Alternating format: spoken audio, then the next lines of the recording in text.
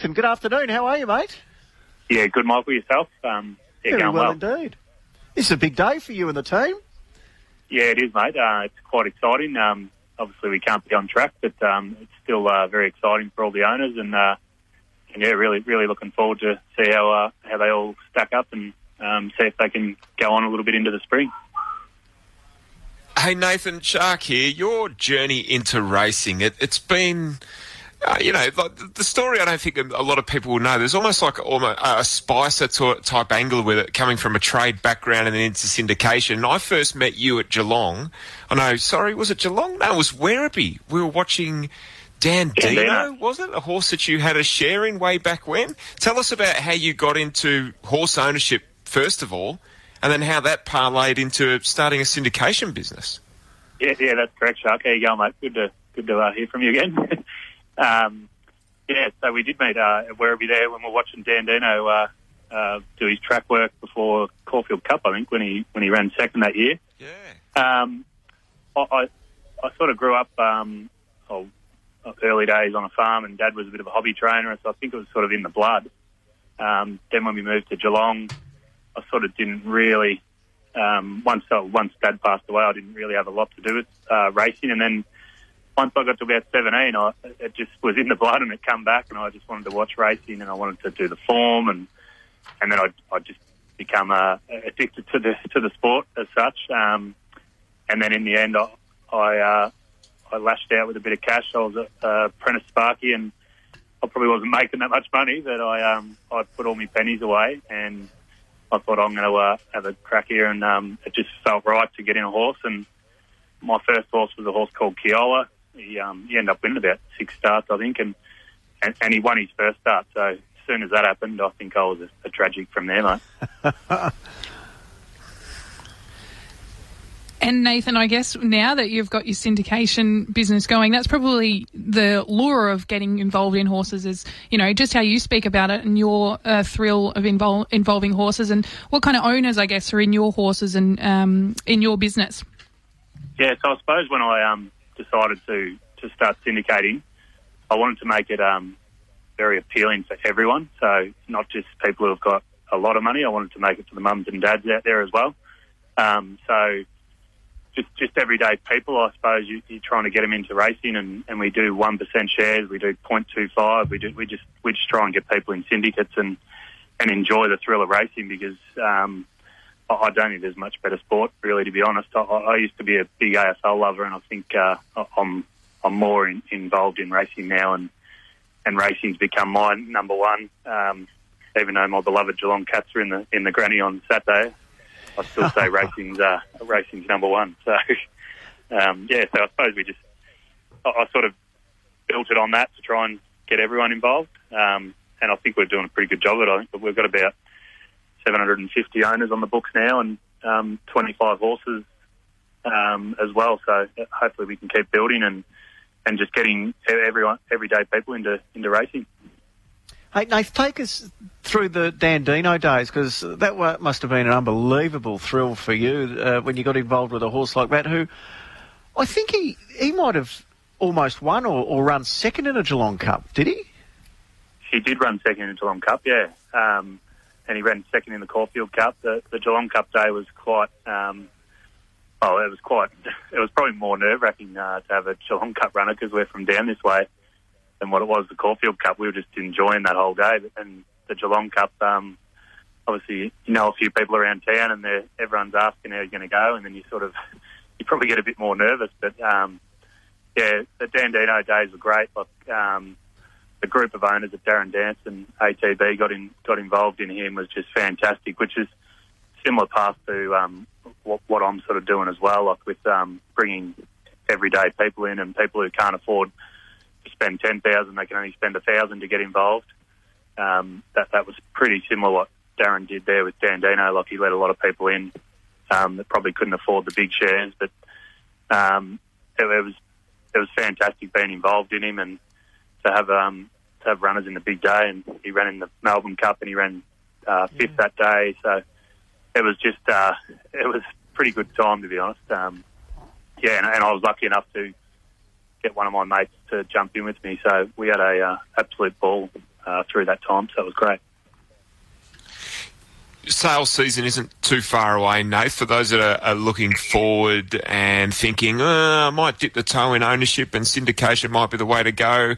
Tell us about the team around you. How do you go and select your horses? Who do you work with, and what sort of trainers are you looking at working with next year?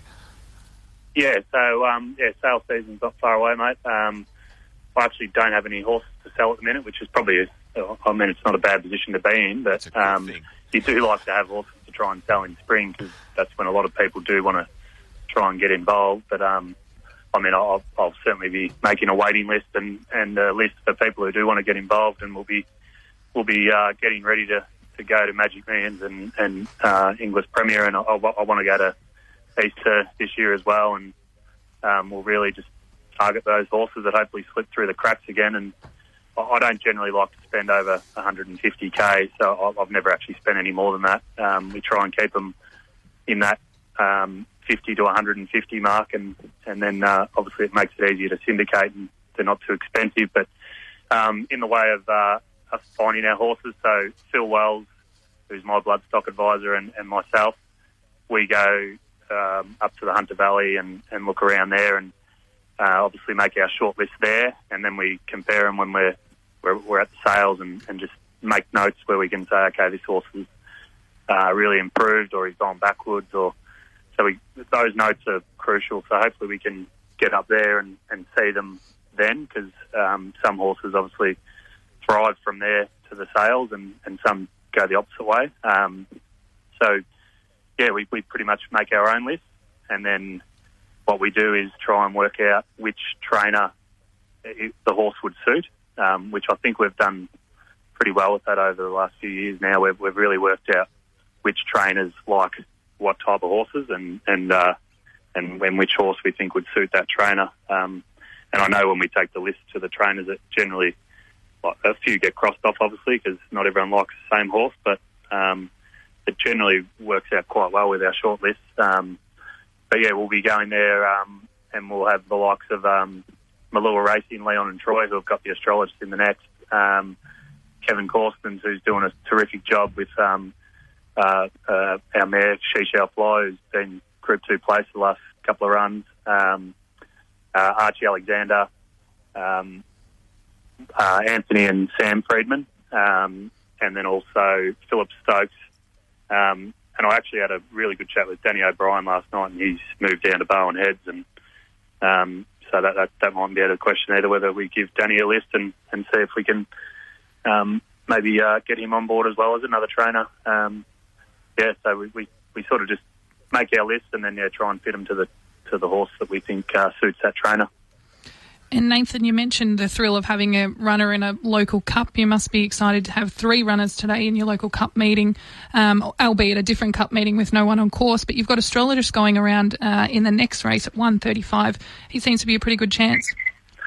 The Astrologist, he's lightly raced. Had a few little soundness issues, so we gave him a bit of an environment change and changed things up a bit, and he's gone down to Leon and Troy Corstens down at Geelong, and he goes down to the beach a little bit, and just sort of a bit of a change for him, and so far so good. He hasn't shown any signs of soundness issues.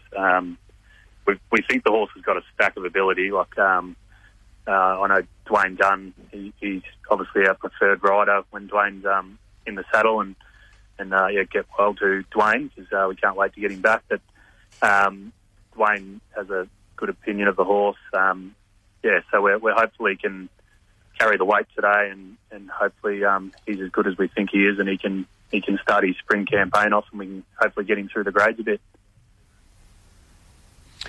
Has this been a set race to try and win your own race that you're sponsoring today a little later in the card? So actually, speaking of Dwayne Dunn, he jumped off Calcani Royale back in May, and he rang me and said, I've got a perfect race for you. And I said, oh, what's that? And he said, the Black Pearl at Geelong Cup Day. So she's definitely been set for it. It was a bit of a fluke that I actually got the sponsorship of that race, because I didn't think I'd get a listed race on Cup Day, but thanks to the Geelong Racing Club for putting our name in the listed race. Yeah, so she's been separate. Goldie Fox, on the other hand, she didn't get a run in her 1,400-metre race at Cranbourne. She just sort of got stuck in behind them and didn't have a lot of luck. So we've sort of had to just give her a run today to keep fitness on her side, and there's nothing else sort of around for her. And her target is to run on Melbourne Cup Day in the Mares Group 3 over 1,400 at Flemington, which she loves the 1,400 at Flemington, and she loves the track. So that's sort of where she's heading. So today's a bit of a tune-up for her, but I certainly wouldn't be surprised if she flashes home and hopefully gets some more black type to her name, and hopefully Calcani Royale can, hopefully she maps well in the race, and hopefully she could add some black type to her page as well, because that'd be huge for all the owners. I actually know one of the owners in Astrologer who has got a little share in a horse that I've got running a little later. He's got a heap of runners, including one in the Cup today, and that's Sonny Roth, who you'd know very well. And Sonny tells me that you're pretty confident today about the Astrologer. Yeah, I know Sonny very well. He's a good supporter of Bennett Racing, and we thank him for that.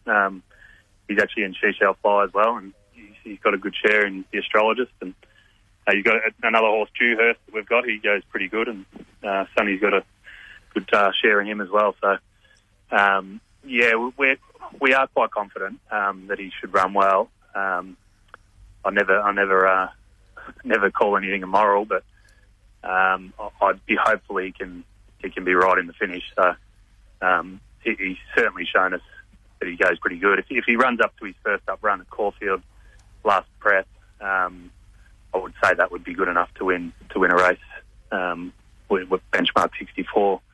But obviously he's got to carry the weight and everything's got to go right. But we're confident he'll run very well. And Sonny's got plenty, Nathan. He's got plenty. And, so you just keep putting him in winners. You keep putting him in winners and just keep putting horses in front of him, and you'll have a good client there for a long, long time. Yeah, that's right, mate. I'll let him know that as well. We might actually I think we'll get Sonny on today's coverage. We'll get him a little later because he's got a runner in the Cup and he's got all these other little runners, and he's got Mugatu, a share in Mugatu that goes around in the Cox Plate on the weekend. So we'll get Sonny on and we'll twist his arm for you, Nath. Yeah, that's it, mate. Yeah, exactly. So, hey, they're not far away from this race, so I'll let you go in a moment. But last question, where did the idea for the colours come up? Because they're great colours to follow in a run. They stand out. Yeah, I was just...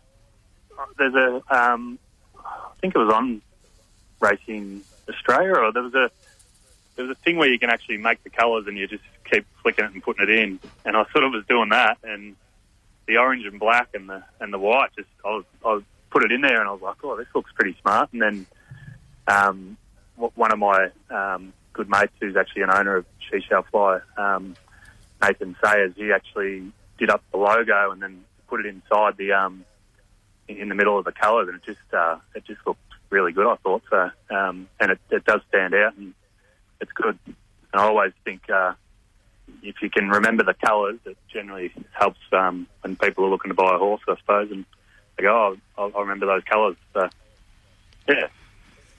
Well, we wish you all the best today, Nathan. I think your quote was, I'd never like to use the word moral, but it sounds like this is the next best thing, the Astrologer coming up in the next. So, mate, we wish you the best. Yeah, no, thanks, mate. Hopefully he can run super for everyone, and everyone's been very patient, so it'd be a good reward if he can run a good race for everyone.